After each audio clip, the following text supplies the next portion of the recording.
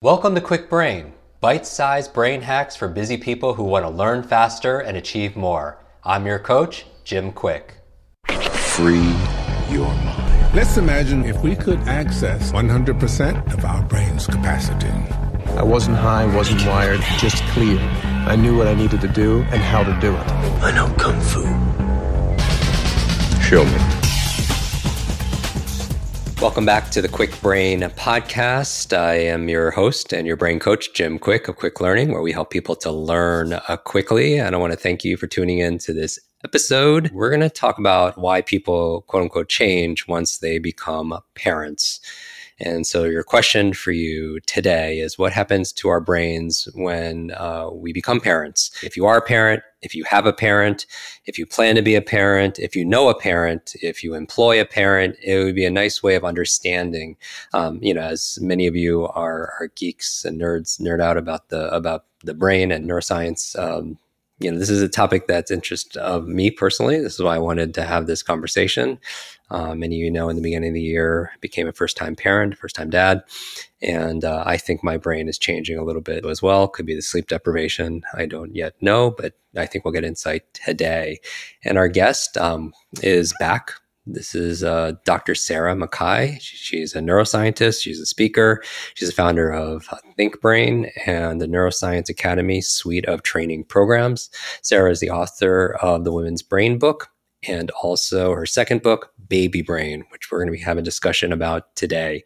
The surprising neuroscience of how pregnancy and motherhood sculpt our brains and change our minds for the better. Probably most importantly, Sarah is a mom of two teenage boys and a wife and so much more we're going to go into in this conversation.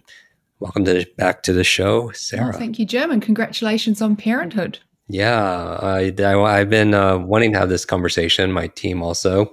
We have some expected parents on the team or also parents on the team, and everyone wants just to understand people a little bit better as well. I guess all around the world, they call it something different. Some people call it baby brain, amnesia, pregnancy brain. Is it real? What's going on? Yeah, so this is a word that people use, as you said, different words around the world to describe feeling forgetful, lack of attention, the inability to kind of function in the way that you felt that you were cognitively able to before pregnancy or parenthood. And if we look at women, around 4 out of 5 women will put their hands up and say, hey, yes, that's me. I feel that way. But what's really interesting is when we bring these women into the research lab, either during pregnancy or in early motherhood, and apply a range of cognitive tests, we just simply don't pick up any evidence of broad-scale cognitive decline. These women aren't losing their minds. They aren't becoming more forgetful. There is one point when we do, in some women, in some studies that have been done, detect maybe a point score less on a test of perhaps something like verbal memory or numerical reasoning, doing maths equations, and that's in the 3rd trimester of pregnancy, which is, we know, when the brain is undergoing this significant reorganization. However, other studies have also gone in and looked at that precise moment, that 3rd trimester of pregnancy, and also found cognitive enhancement for other types of skills in there. Yeah, so we've got quite a paradox here. We've got the experience of women saying, hey, the subjective experience of feeling forgetful, and then the objective lab testing saying, hey, look, we're not really picking anything up. So what's going on in the middle there?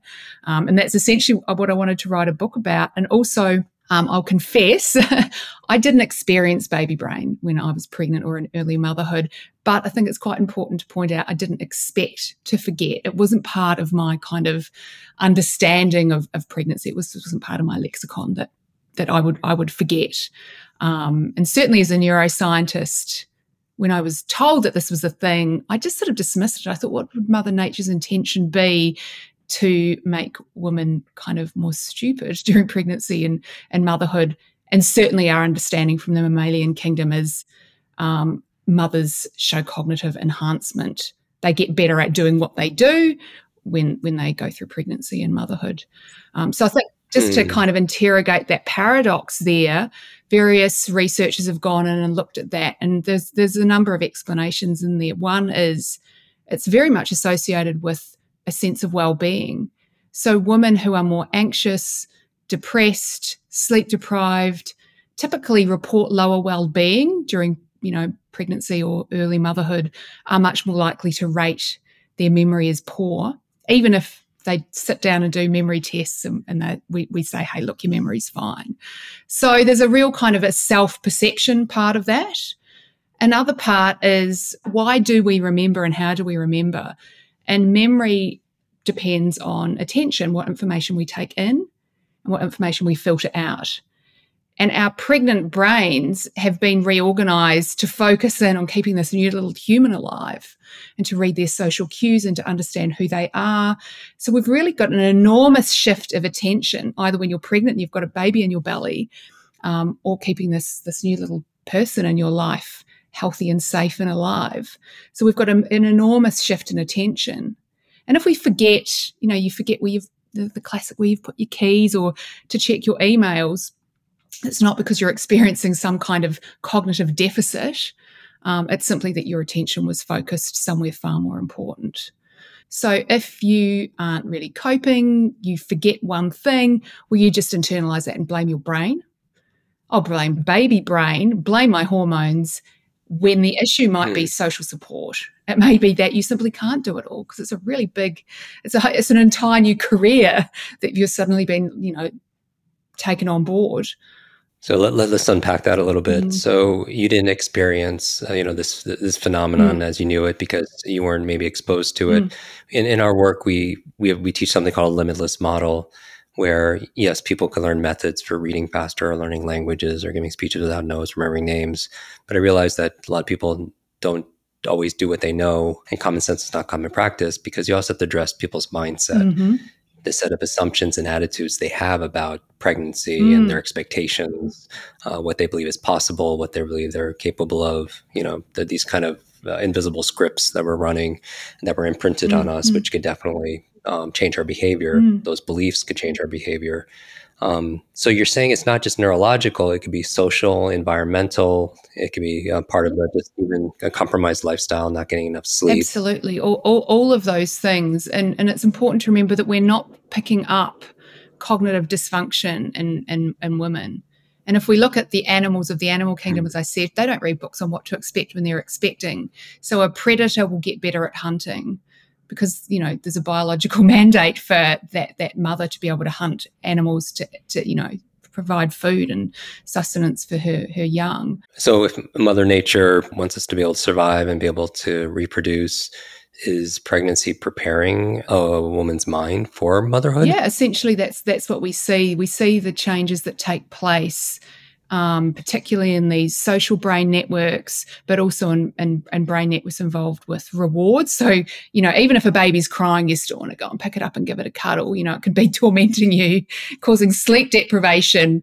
Normally you wouldn't want to spend a lot of time with that little human. So our reward networks are also changed.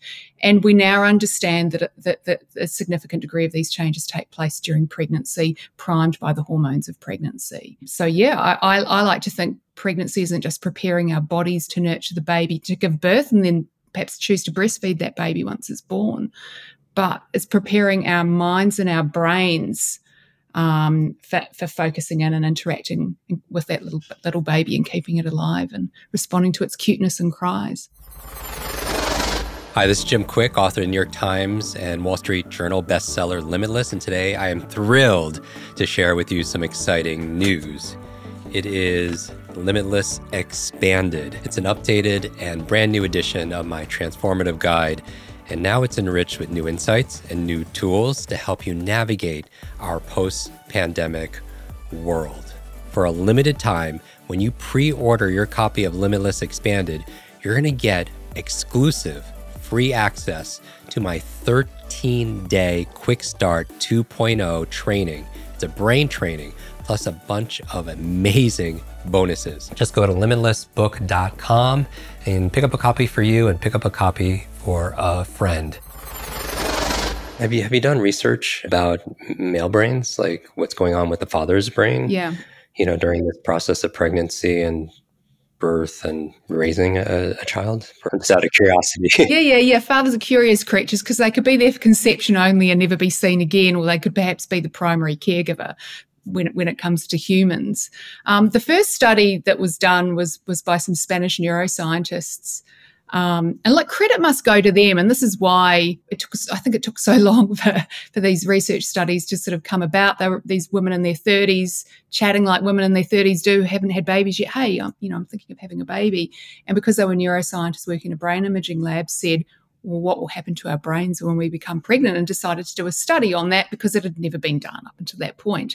What these women cleverly did was they got women who'd never been pregnant, scan their brains before and after that first pregnancy. And these were all heterosexual couples, and they scanned the male partners, the fathers of those babies' brains before and after their partner's pregnancy.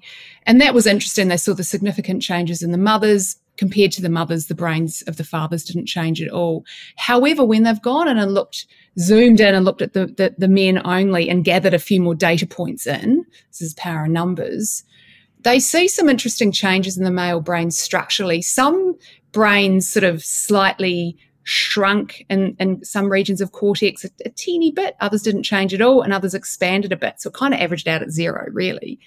But what was important was that the degree of change that was seen in the males' brains was dose dependent.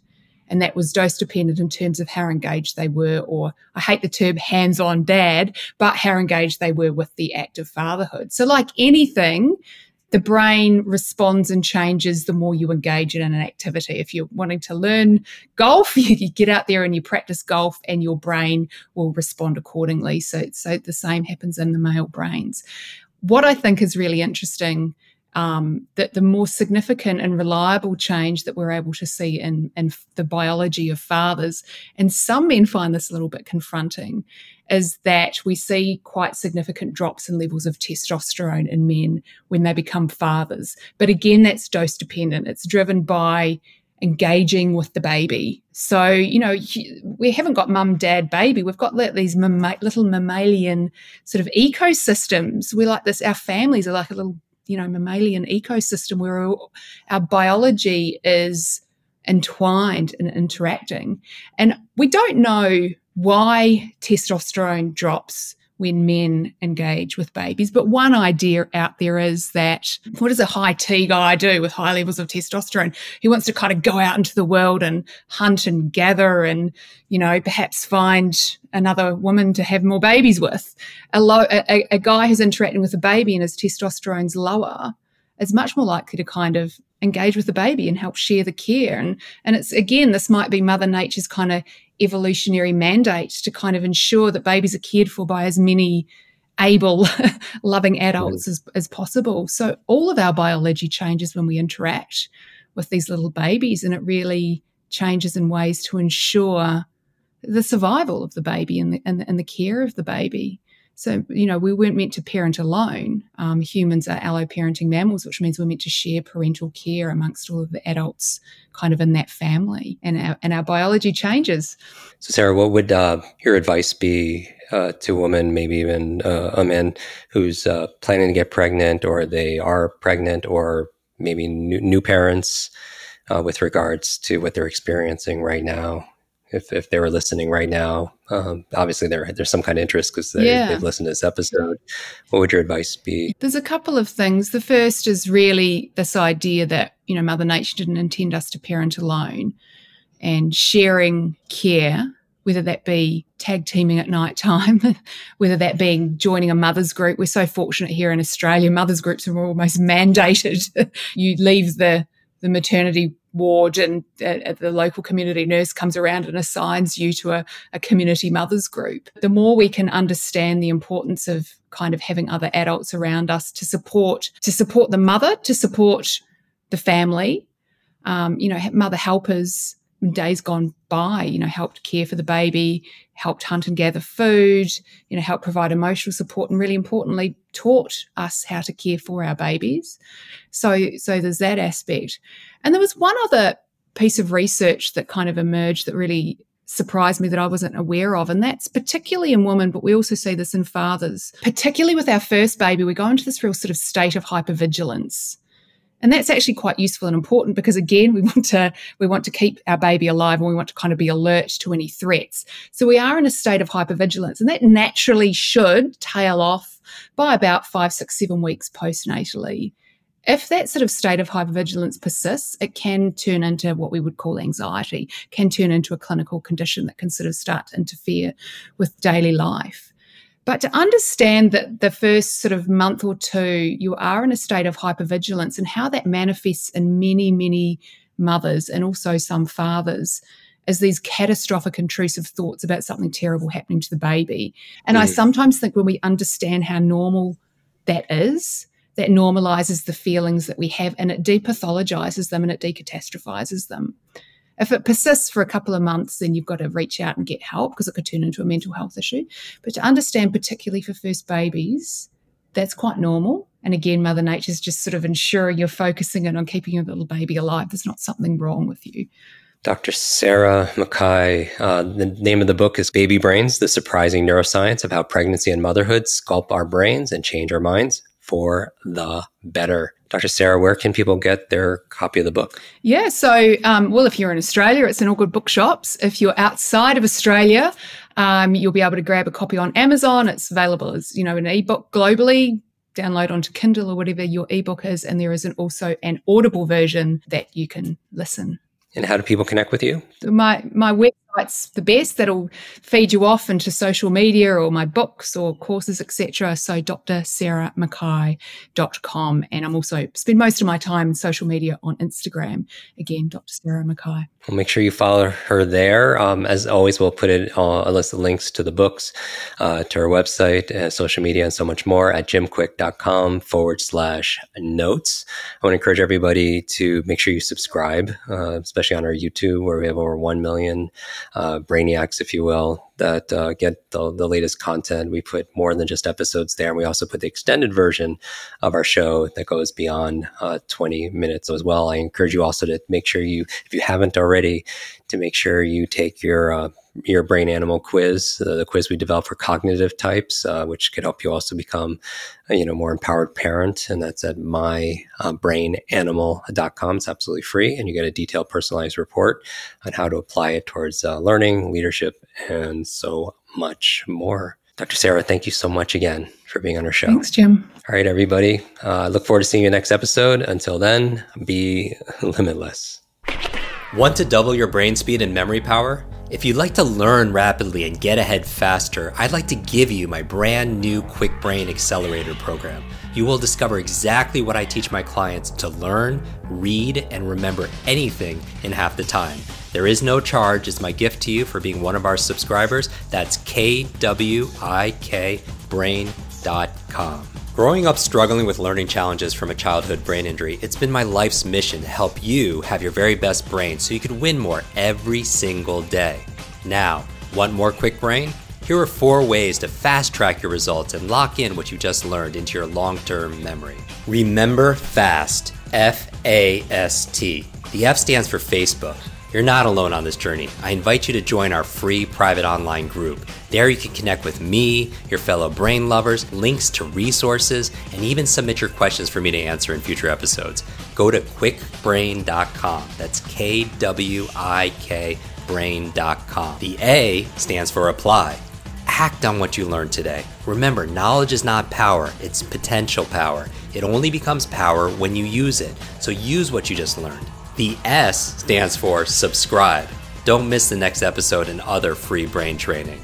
And finally, the T stands for teach.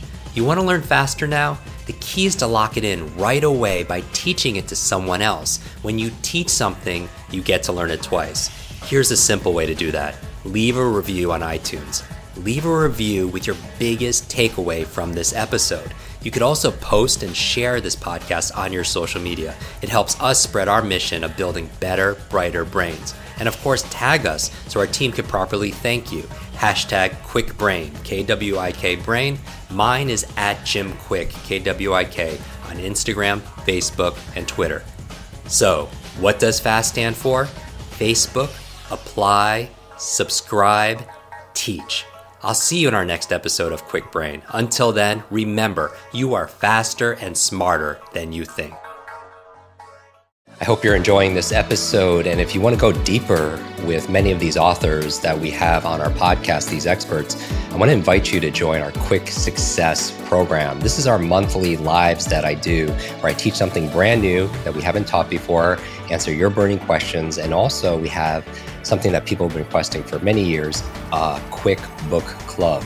This is your limitless book club where every single month we read a book together, like a book provided by this author. And then we get the author to come online and join us for a 1 hour, share going deeper in these strategies, how to put them into practice. I share my 5 tips for how to memorize things out of these books. Many people want to read a book a month or build up to that, and this would be the program. So if you want to join, just go to quicksuccess.com and get your spot and join us live and get to meet these authors very up close and personal. And back to the episode.